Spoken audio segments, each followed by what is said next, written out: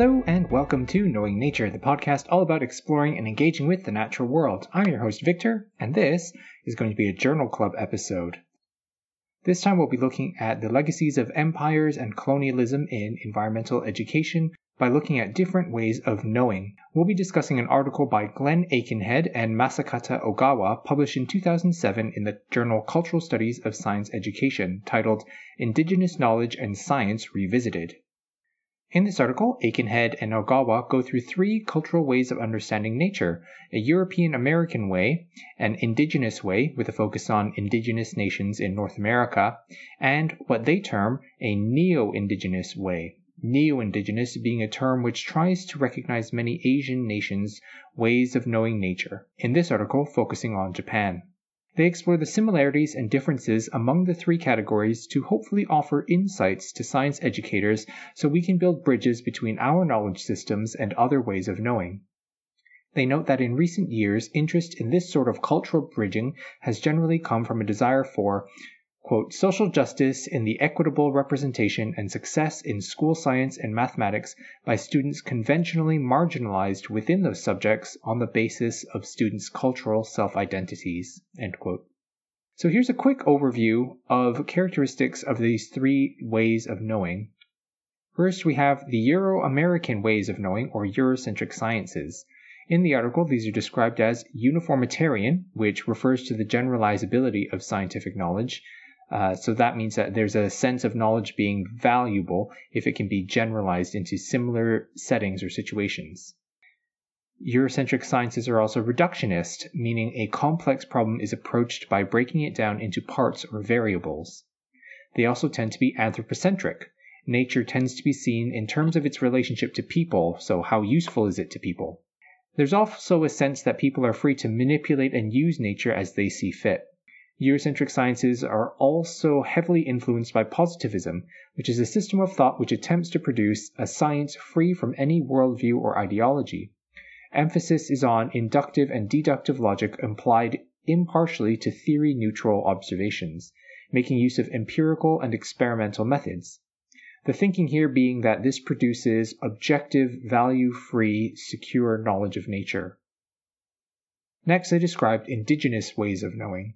In the article, they describe these as tending not to make use of dichotomies, so they pull from work by researcher and educator Leroy Littlebear, who writes, quote, "The languages of Aboriginal peoples allow for the transcendence of boundaries. For example, the categorizing process in many Aboriginal languages does not make use of dichotomies. There is no animate-inanimate dichotomy. Everything is more or less animate," end quote. He also writes, quote, "Aboriginal languages are for the most part verb-rich languages that are process or action-oriented. They are generally aimed at describing happenings rather than objects," end quote. Indigenous ways of knowing are also described in the article as being relational, place-based, systematically empirical, and involving a cyclical sense of time. Finally, the authors describe neo-indigenous ways of knowing. They identify neo-indigenous cultures as, quote, non-Eurocentric cultures with a long-standing history often tied to a geographic region. This history does not include being colonized by Western nations to the degree that so many indigenous peoples were, end quote. The authors in this article focus on a Japanese worldview, highlighting the difference between the action-oriented concept of shiru, which roughly translates as to know, and chishiki, roughly translated as knowledge. Quote, "From a Japanese person's view of reality, knowing nature arises from praxis and metaphysics, whereas knowledge is something extracted and abstracted from reality by a Eurocentric point of view," end quote. Quote, "There is no Japanese translation for the content of what is known that would capture a Japanese perspective. In other words, shiru and chishiki are not directly related in Japanese, but to know and knowledge are directly related in English," end quote. They also spend time on the concept of shizen, which is often translated as nature. However, the meaning of shizen also incorporates the interrelationship between humans and the environment they inhabit. Quote, "Another way to compare shizen as a noun and nature is in the context of education. An education in shizen implies loving natural things in a totality with human experiences, verb-oriented. while an education in nature, i.e. in Eurocentric sciences, implies the acquisition of knowledge of nature conventionally isolated from human experiences, noun-oriented. End quote. Hopefully the discussion in this episode will be a step on the journey a lot of us in environmental education are on to acknowledge the legacy of colonial views in education. Joining me today in working down this difficult path by discussing different ways of knowing and how they relate to Western or perhaps Euro-American environmental education are museum and environmental educator Maggie and science educator Tom. Welcome back to the show. Thanks for having us, Victor. Yeah, nice to be back, Victor. So this was a super content-dense article, so I'm curious to know, what were your first thoughts on the different ways of knowing outlined by the authors? Had you seen the differences between our Western ways of knowing and the indigenous and neo-indigenous ways? Had you seen the differences spelled out before? I had in some ways, particularly at university, working with a lot of people who weren't indigenous individuals, but did work in sort of regions and work with indigenous individuals, particularly through sort of like archaeological theory and things like that. It was very much sort of talking about how we are, as you said, sort of very uniformitarian, and we generalize everything, and we want that empirical, that simplest answer, and we want to like dominate everything, and looking at how that's different in different societies. So it's something I'd sort of come across before in that particular context, but something until very recently, until reading this, that I'd not really considered myself properly in terms of other sort of wider sciences. It was a bit of a, not an eye-opener, but it was really interesting to read this and to sort of pick that apart in my head, if that makes sense. I agree. It was interesting to think of knowledge almost from a philosophical point of view. What does it really mean? And obviously in this context, we're looking at what does knowledge mean from different cultural perspectives. And of course, for us, from the Western point of view, it just is something you know when it's completely detached from spirituality and culture, or at least that's the way we want to see it. And I think this article sort of places knowledge in a very different light, where it actually directly links it to culture, including our own. And that was an interesting take on it for me. Yeah, in the introduction to the article, the authors describe all three ways of knowing as cultural ways of knowing, because I think you're absolutely right, Maggie, that the Western way of thinking about our knowledge and about science is that it's acultural in some ways.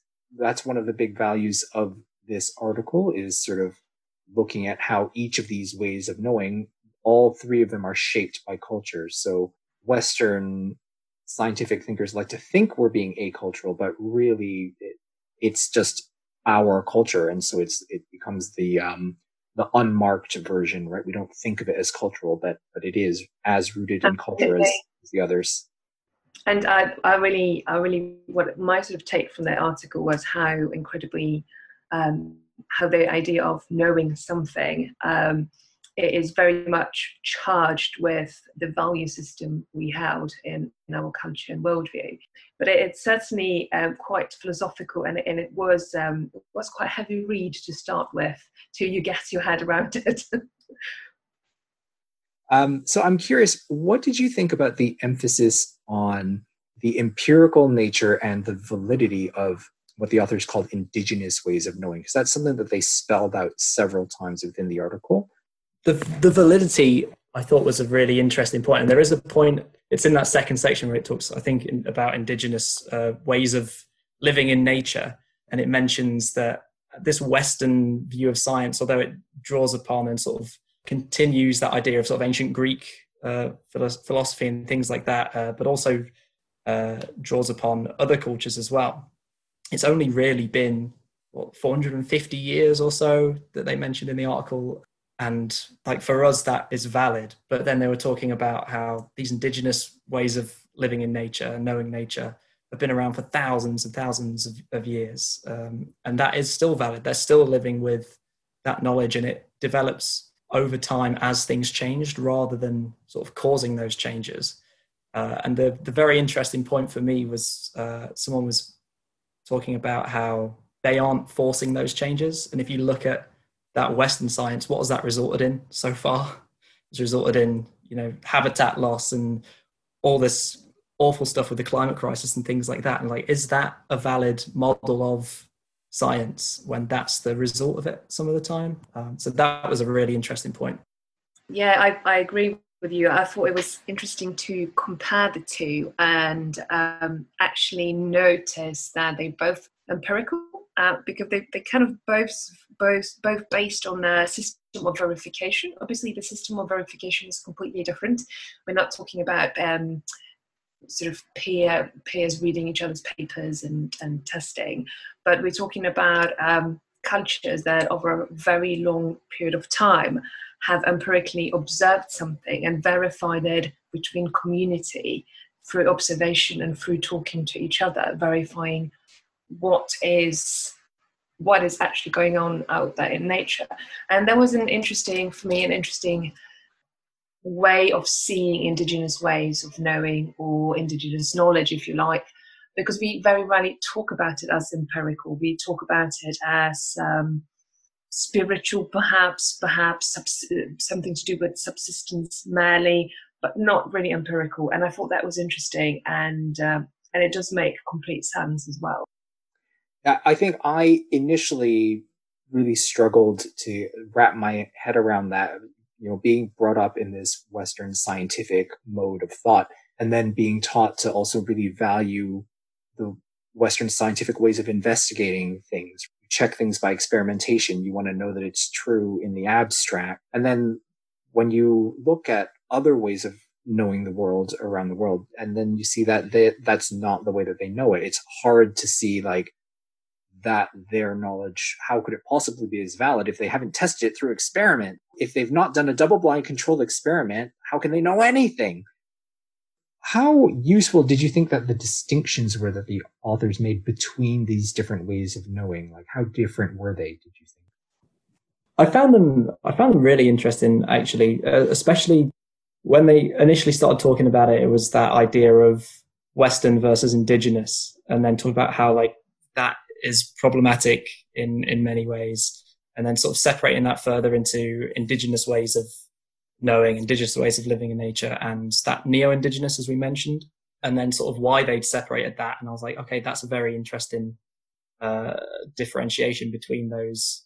And again, the article was very, very careful and very clear not to generalize too much. I believe it said at one point, for fear of sort of generalizing these peoples and sticking them into these groups and saying things that maybe don't apply to everyone.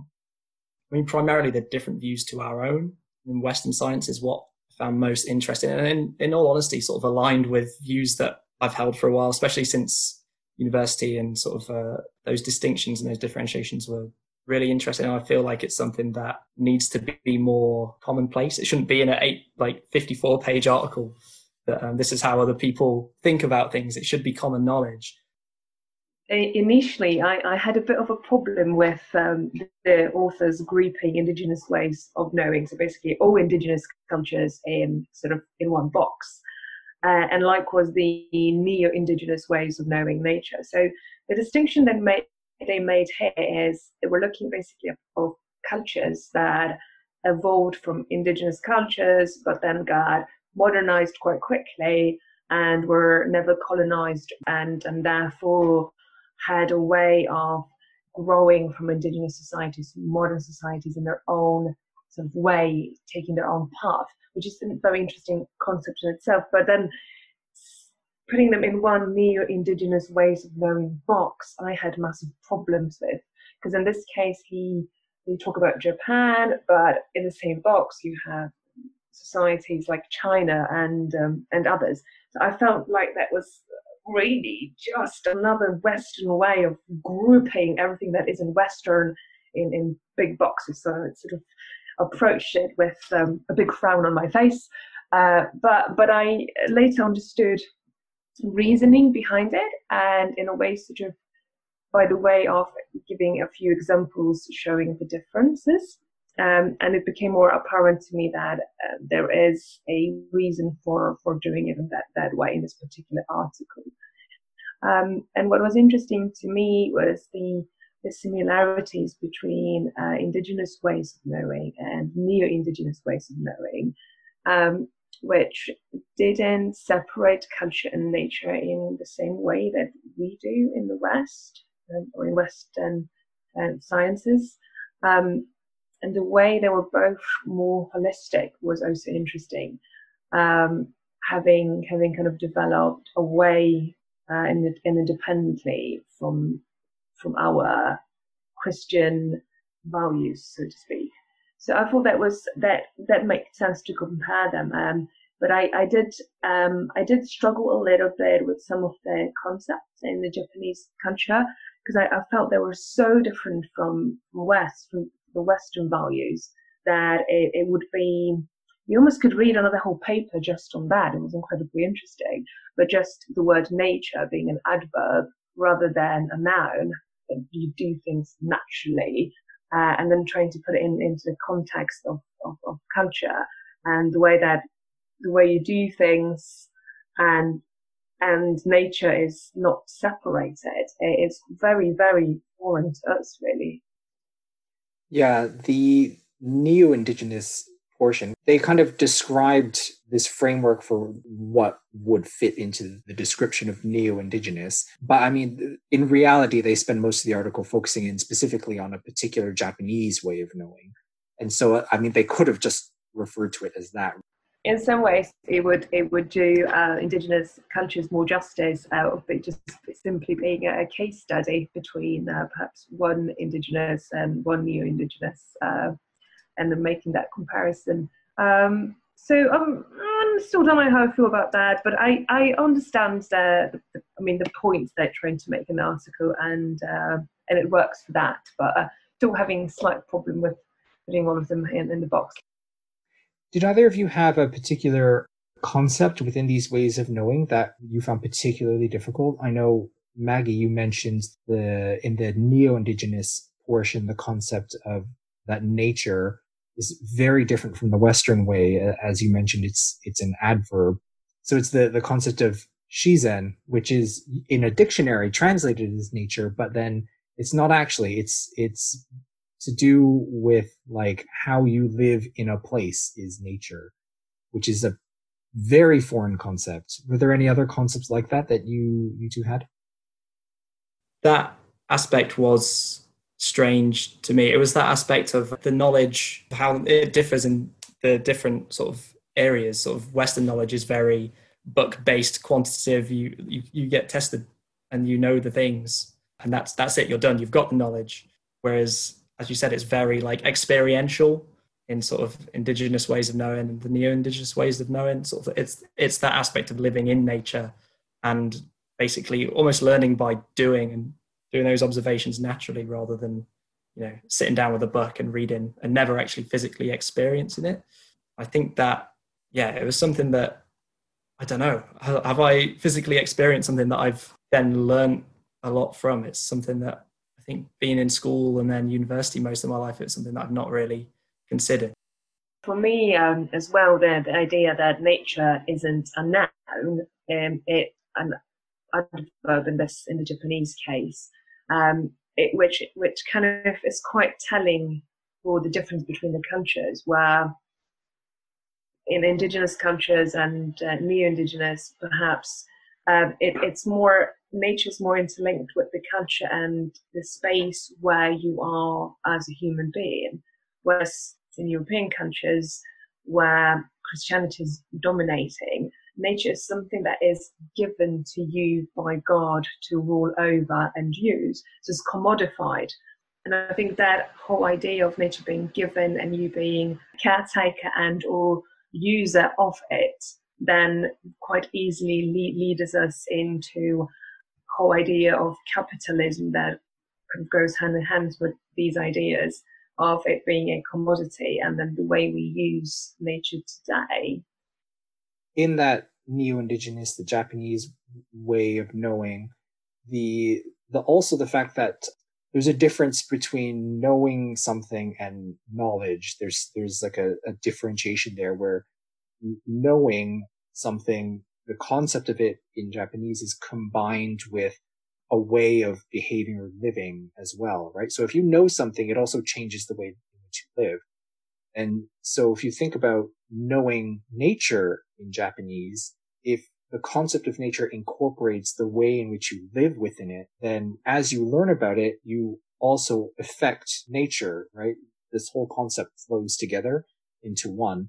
And that's so different from the Western way of thinking, because the Western way of thinking is so abstracted. You want to know something separate from yourself because that's what makes it true and valid. And the way in which you learn about something is by like manipulating it in some ways, right? To control for variables, which is interesting because neither of the other two ways mentioned in this talk about that kind of controlling of variables. They're both about accepting the variables and learning from the variability. Whereas the Western way of knowing is about minimizing that so you can understand the different components and then put it together to kind of awkwardly understand the big whole. And I would wonder if perhaps that's why a lot of us have so much problem with systems thinking, looking at the connections between things and how they interrelate to each other, because we're so used to breaking things down into component parts. Have either of you encountered examples of different ways of understanding the world, and did it impact the effectiveness of your communication or teaching? One that was really interesting for me a few years ago was in my master's, it was human osteology and sort of funerary studies. And most of it was very sort of, as archaeology and stuff like that tends to be, it's very sort of Eurocentric and how people approach death and sort of dealt with death and things like that. And then we did sort of a single module maybe where it was looking at other cultures and how they dealt with the same things and grief. While it hasn't really affected teaching, because we don't really talk about that in our role, it has affected how I talk to other people about those sorts of things. But yeah, it's a very interesting thought to be like, this is how I've always perceived it and how I've always been taught this is how it goes every time you talk about grief and you talk about loss. And then you look in other cultures and it's more like this celebration and they're still around, these people who have died. And there's all sorts of incredible ways that people think about that and internalize that and come up with solutions to their own.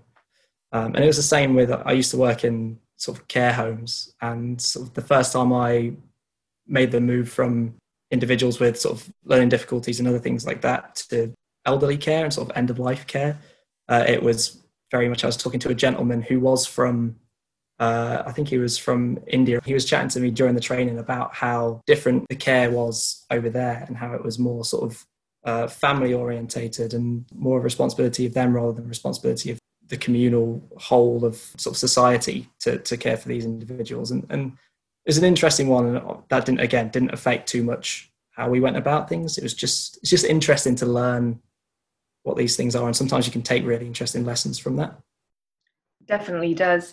For me, really, it's kind of more wildly when, in a broader sense, when I was working as a teacher here in inner city London school, we were very, very, very mixed culturally group of children and parents, and the expectations on the educational system and the teachers and also some of the topics could vary really, really a lot depending on the cultural background of the family and the parents. But from a more practical point of view, actually being in a classroom or being outside with your children, teaching science or just guiding experiences with groups of children, definitely notice differences in approach to nature and willingness to immerse yourself, willingness to pick critters up from the ground, putting your hands in a pond, and get definitely huge cultural differences there. Sometimes because people came from grew up in parts of the world when that is not a safe thing to do, and they knew so much about their locality that and that kind of stood in the way of engaging with the one here because it would be much more dangerous for them. In other cases, it would be perceiving nature as unhygienic and dirty, and not wanting to fully engage with it. So a range of approaches to actually getting hands-on in nature there that I felt were often, but not always, culturally defined. Sometimes it was just a individual preference, of course. Yeah, I've definitely also encountered the concepts of dirtiness or pollution, right? Because you can have all different ways of understanding what that means and also valuing the different ways in which something can be dirty or unclean, right? Like you can have concepts of spiritual pollution, right? Like if you touch or do something, it kind of tarnishes you on some spiritual level. When it comes to ponds, it's an interesting one because the kids always think that pond water is dirty, but when you pick that apart, you try and figure out what does that mean? And for a lot of kids, dirty is similar to having germs, right? And like being infected with things. But it's conflated also with pollution, toxins and poisons that are in the body of water. But these are all very different things, right? So you could have a pond that is clean for wildlife, meaning, it's clean of poisons or toxins that could harm wildlife, but it's still dirty for people in the sense of there's germs in the water. If you drink the water, it could give you parasites or an upset stomach, right? But these are different kinds of things. But in the way in which we talk about these things with kids very often, we merge the concepts all into one, this sense of uncleanliness. But it's important. This is where those distinctions of what do we mean when we understand something is dirty or clean can be really important because it affects the way in which you relate to the world. Another thing that struck me when we're talking about these different ways of knowing within the context of decolonizing environmental education, an issue is who is an authority or an expert in something. And I think for a lot of us, who is an expert or an authority, when you come at it from a Western scientific way of thinking, you're thinking like academic knowledge, someone who's studied it, has done experiments, they've controlled those variables, they're an expert in something. But I think even within a Western way of looking at the world, there's some difference between expertise that comes from lived experience versus academic knowledge. And I think we see that in education, certainly here in London, in a very urban context where you have people who come from very different academic backgrounds. We'll look at these in different ways. Have you encountered times when kids or families or people have wanted a different source of authority than what you were citing or using? I often felt that when working with children outdoors, where we were really pushing on the observational skills. So we would get children to choose an animal, and then without really giving them any information at all, only sort of pointing questions, we would ask them to observe, for example, a pond animal, and try to didact from these observations some information and some facts. And children kind of quite happily often would just observe the animal and note of things about how it moves and how it looks like, the structure perhaps of the body and things like that.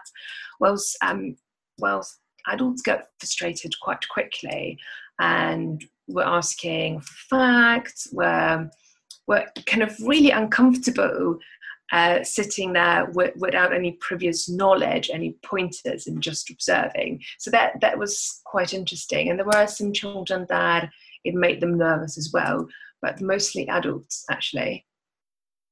It's very interesting. So you had kids who the lived experience was kind of enough, but for parents that wasn't enough. They wanted that like academic knowledge, that kind of expert position in order for the experience to be satisfying or enough. That's interesting.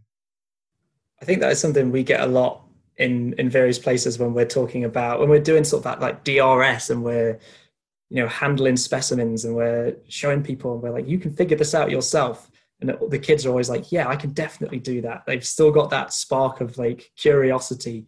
They still want to figure things out. And adults are like, just tell me what it is so I can move on. Like it's that. DRS being describe, reflect, and speculate for those who are are not in the know. Yeah, sorry, I should have clarified, but yeah, it's something we practice a lot, and I always try and get adults involved in doing it because it is such a valuable thing to be able to do. If you don't know what something is, rather than just give up or go to Google. What if you don't have Google? What if you don't have someone who already knows what it is and can tell you loads about it? What can you figure out for yourselves? I think a lot of people are maybe too reliant on that academic idea, being like, what is it? Just tell me, as opposed to sort of trying to come up with ideas themselves and then challenging those ideas. Yes, although my perspective on that is that in any of those interactions, it relies on having some background knowledge, and often you have to get that knowledge from someone else. It may not be a scientific expert, it may not be a book, it might just be your parents or community members, friends will tell you things, but you need some kind of background knowledge in order so that after you've done the describing, when you reflect, you have something to hook your description onto so that you can then jump off and speculate on things. If you don't have anything to hook the description onto, doesn't matter how detailed the description it is, you might not be able to answer the questions that you have because you don't have the prior knowledge to go to. No, I do agree with you that it can be frustrating if you don't know anything about a subject or a particular natural phenomena or a thing, and you're just trying to figure it out without any previous knowledge, and it often leads to misconceptions as well, and actually what you think might be completely wrong, and you might be left with this misconception. Of course, traditionally in the indigenous ways of knowing, you would have sort of a body of knowledge that's stable, as in your elders tell you something, your parents tell you something that already have been observed, and then you build on that, and then might change with time how that knowledge is built on. But it is, again, as you previously said, it is, those observations are not, they don't stand on their own. They usually come with some sort of pre-knowledge or something somebody else observed previously. That's a point that that you brought up, Tom, that the empirical nature of the indigenous ways of knowing is that the information is not static, right? It's always being updated. It's not just about you learn a fact. It's you also look at the world around you and are verifying that this fact still works, it still explains things. I think that's an important distinction that the article makes between all these different ways of knowing. Also, is the Western scientific way of looking at things tends to try and pull out these abstract, eternal facts. You've got a piece of information that's then going to always be true. Whereas the other ones are a bit more dynamic. They're always about responding to what's going on in the environment around you. And so in the article, it actually mentions that the indigenous ways of knowing is in some way more empirical because you're constantly, in every retelling, the person then takes that piece of knowledge and compares it to their experience of the world to look at whether or not it still holds true or not. And I think there's real value in that because it does mean that you're kind of constantly checking and updating your knowledge rather than what a lot of us have done. What I've certainly done is, I learn a fact, but then I've never checked whether it's true. So I end up with having these like zombie statistics that are incorrect because, maybe it was true in 18 something, but that doesn't mean it's true now. I think another aspect we haven't mentioned yet is kind of the more holistic approach of indigenous ways of knowing. Whereas in neurosciences, we tend to take things apart and study just one tiny aspect of something that's actually much bigger. And of course, we tend to focus more on quantitative, especially in hard sciences, focus on quantitative methods rather than qualitative. And then they tend to be secondary and not as respected, really. Whereas in the indigenous ways of knowing, it's a much more holistic approach, looking much more qualitative, and then looking at the whole ecosystem, the whole aspect, rather than picking one single thing away. And I think that's also quite telling for how we live in a place and how we perceive even ourselves as a part or as a separate part of something else. And that is, just going back to what we were talking in the beginning, it's very much a cultural value, not just what is knowledge. It is still a cultural value that goes right through the way we feel about knowledge here, as much as Indigenous people feel about ways of knowing. Separation between qualitative and quantitative methods, it's so prevalent in Western thinking, is something that is, it's changing quite a lot now. And it's something that I think it's helpful to really keep up on what's going on in science and what methods they're using in particular, not just the conclusions. Understanding the methodology that's used is really important, because it's a big move now in, for instance, when we're looking at behavioral ecology, the ecology of animals and things. It used to be that, what was really, really privileged through to the 1960s, 1970s was, people who would go out and study one population of, say, primates, and they'd live with them for months and months. And you end up with these beautiful, detailed, qualitative descriptions of what these animals do of their ecology, But what we're able to do now as our technology has gone along is start to apply more quantitative methods. So just recently, there was a piece in another podcast, Radiolab. They were studying orangutans, and the researcher was having such a difficult time trying to figure out, is that the same orangutan? Is that a different orangutan? What's going on here? Because to human eyes, all look pretty similar. You have to get to know them a lot in order to be able to identify an individual and then follow them around. But while you're doing that, you're only following one individual, right? So you're missing what's going on with the whole rest of the troop. So what this researcher ended up doing was she was able to get GPS collars attached to a portion of this troop of orangutans. And she ended up with this massive data set looking at all these different individual orangutans and how they moved. So they built up this much more detailed, almost quantitative picture of what the orangutan troop was doing. And it changed the way in which of how orangutans organize their social life. It used to be that we thought that, or there's the top breeding male, he's in charge of the troop. Wherever he goes, everyone else just follows along. But when they attach these GPS collars, they got this much more detailed picture, and they noticed that actually it can be any member of the troop that ends up determining what direction the whole troop moves. It's not the lead male all the time. It can be, bottom of the totem pole, as long as they move in a direction with some confidence and other orangutans see them and say, oh, that they know what they're doing. I'm going to follow them, and then the whole troop ends up moving in that direction. And that's a picture that basically we only got by applying quantitative methods. But similarly, a lot is missed out when you don't look at the quantitative side. I think another aspect is kind of that we lacking in sort of Western approach to science is the lack of kind of deep immersion in an ecosystem. So quite recently, you may have seen the film. There is a filmmaker who has no science background makes he starts diving every day and becomes quite friendly with an octopus. You may have heard about this already.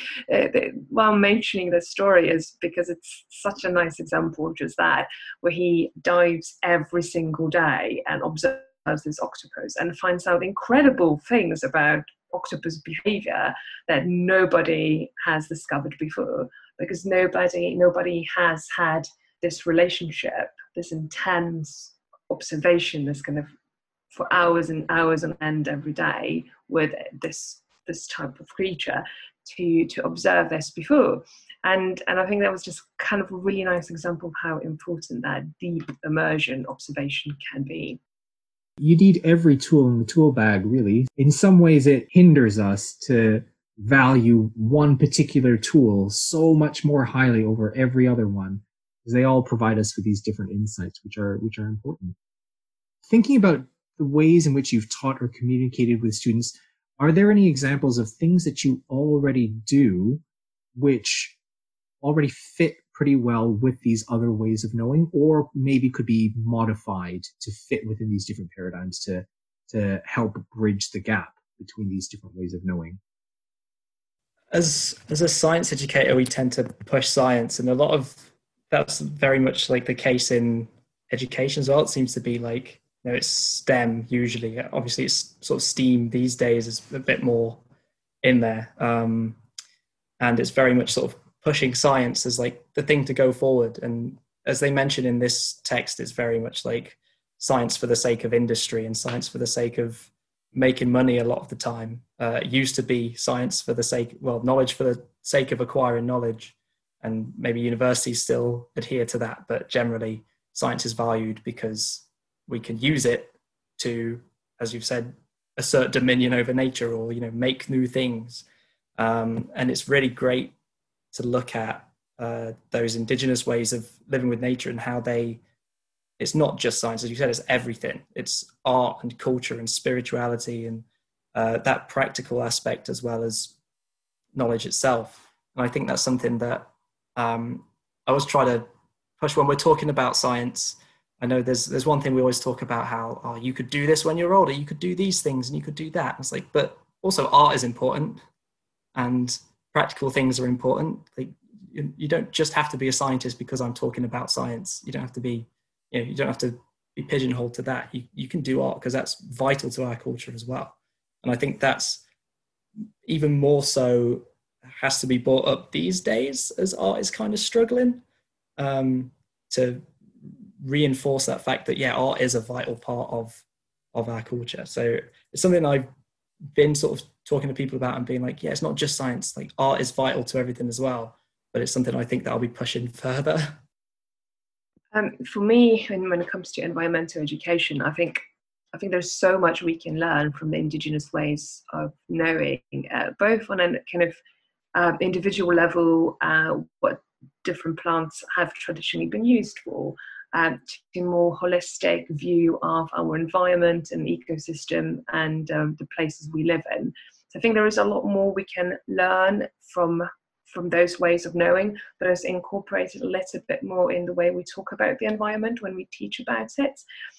What I really liked when I visited New Zealand, for instance, is wherever you go there, if you go to a nature reserve, or they will have kind of the more Western aspect on historical aspect and scientific aspect of the tree, perhaps, or an area, but they will also include the indigenous ways of knowing about this tree or this particular environment or this fish.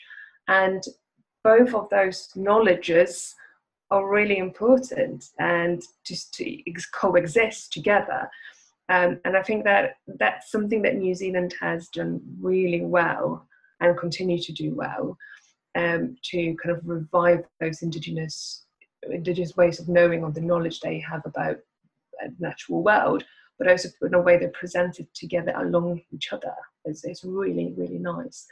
But I think in sort of everyday lessons, there's sort of aspects that I think we should perhaps cover more. Of course, scientific methods and things like that are incredibly important, but things like, as I said, holistic approach to the environment, including humans, really important, especially now when we talk about climate change and other ecological disasters, but also respect for all things natural. It's a big part of Indigenous way of knowing that we could really learn from and incorporate in the way we teach science and environmental education, the way we do it today. As well as kind of like incorporating more experimental, practical experimentation into the way we teach things, and sort of just evoking that love for observation that is such a big part of both Western science and individuals' ways and indigenous ways of knowing. The experiential aspect of learning is something that works really well. Like I'm thinking of something like even gardening. Any lessons involve gardening fit really well into an indigenous way of knowing already. because it's very place based, which is one of the aspects that they highlight. What you choose to plant depends very much on where you're planting it on the environment there. So it depends on you knowing it really well. It kind of gets you to start thinking about time in that cyclical way. You need to start thinking about, if I plant now, then this will happen, in this later part of the year, which means that I can do this thing again at this point of year. You start thinking about the cycles of seasons and how things are going to come back around to the beginning again. And also gardening, there's lots of, old gardeners' tales about, like, my grandpa used to do this when they were gardening. And then it's something that, you can take that nugget of wisdom and try it out and see if it still holds true. So there's all these little aspects and nuggets within something like gardening or any of those hands-on things, particularly when they involve that kind of handed down knowledge that can be quite local to a particular place. A final thing that I was thinking about is that a lot of these, a big struggle that a lot of us have is getting kids to see the value in whatever it is we're trying to teach them. Certainly I've encountered the, like, why do I need to know this kind of attitude? But in both the indigenous and neo-indigenous ways of knowing that these authors have highlighted, knowledge is linked together with practice. And so I wonder if that concept of thinking about education in that way might help to resolve that problem of what's the point of this? Because in our Western way, of course, knowing something is very abstracted from action. But in these indigenous ways of knowing, it's built in. Learning something is learning how to live differently. So everything has a use or an implication. That's why you're learning it. Absolutely, Vix. And I think a lot of environmental education does that already, especially when it comes to kids learning about where food comes from and how food is produced and why that's important. And so I think it does that to a point, but it's difficult to make those links to subsistence and the importance of them, as in the highly organized modern society. We're just so incredibly removed from it, and I think those are aspects that we definitely owe to bring in. I think we do it to a point already, but it is hard to make those links because we are so removed from it. Did this article bring up anything for either of you that made you think this is something that we should probably stop doing in environmental education? To be fair, Victor, a lot of the Eurocentric ideals, I was like, we should stop doing in general, in its entirety. Like, just thinking about, again, it comes back to that respect that Maggie was talking about, and how those indigenous and neo-indigenous people treat their environment and treat nature, and how it's all about respect, whereas for us, it's all about exploitation. So in terms of environmental education, I guess, just important that we hammer home those relationships. I know, Maggie, you said it can be difficult to do those things, but I think environmental education lends itself more to that than things like maths. The amount of times I've come across teenagers who've been like, what do I care what pi is? When am I going to use that when I'm, 25 and working wherever I'm working? I think it does lend itself more to that. I think it's going to be a matter of reevaluating our values in sort of Western and Eurocentric science as to what really is important, and sort of moving forward once we have that idea, as opposed to just plowing through with what we currently have. Absolutely, and in some ways it's less about ways of knowing, less about knowledge, and more about what the indigenous way is so much more interlinked with, and its way of being, because we have a lot to learn in regards to how to interact with nature and how to be in a sustainable way. And this is for sure more relevant than ever with climate change and mass extinction. So perhaps rather than learning what they know, is learning how to be from them and incorporating that. I think that's a really good point, is maybe putting less emphasis on what we can learn about nature and more on how we relate to nature. It's a good lesson that I took from this article, was getting a bit of a deeper understanding of this concept of Indigenous or Aboriginal people, like respecting nature and understanding, getting a better understanding of what is the root of that respect. And it's that there is less of a dichotomy of human versus nature. For a lot of us in the West, there's this very big difference between something that's natural, something that's artificial. We see these distinctions and dichotomies. And so it's really easy to see animals as, in some ways, less animate than ourselves, right? Less conscious, because we want, we're trained to make these distinctions, these dichotomies. But in other ways of knowing, that dichotomy isn't really there. And so if an animal or a plant or an environment is just as animate as we are, then surely it's as deserving of as much respect as we would give other human beings. Thank you both for joining me in our discussion on this article. I mean, we covered a lot of ground, so thank you both very much. Well, yeah, pleasure to be back, Victor. Been a lot of fun as per usual. Yes, very interesting article. Thanks for bringing us along. And if you want more details on this article and for full show notes, check out our website, which is knowingnaturepodcast.wordpress.com. If you've got any questions or comments or any other topics you'd like us to look into in the future, send us an email at knowingnaturepodcast@gmail.com. You can also follow us on Twitter at @KN_podcast. Thanks for listening.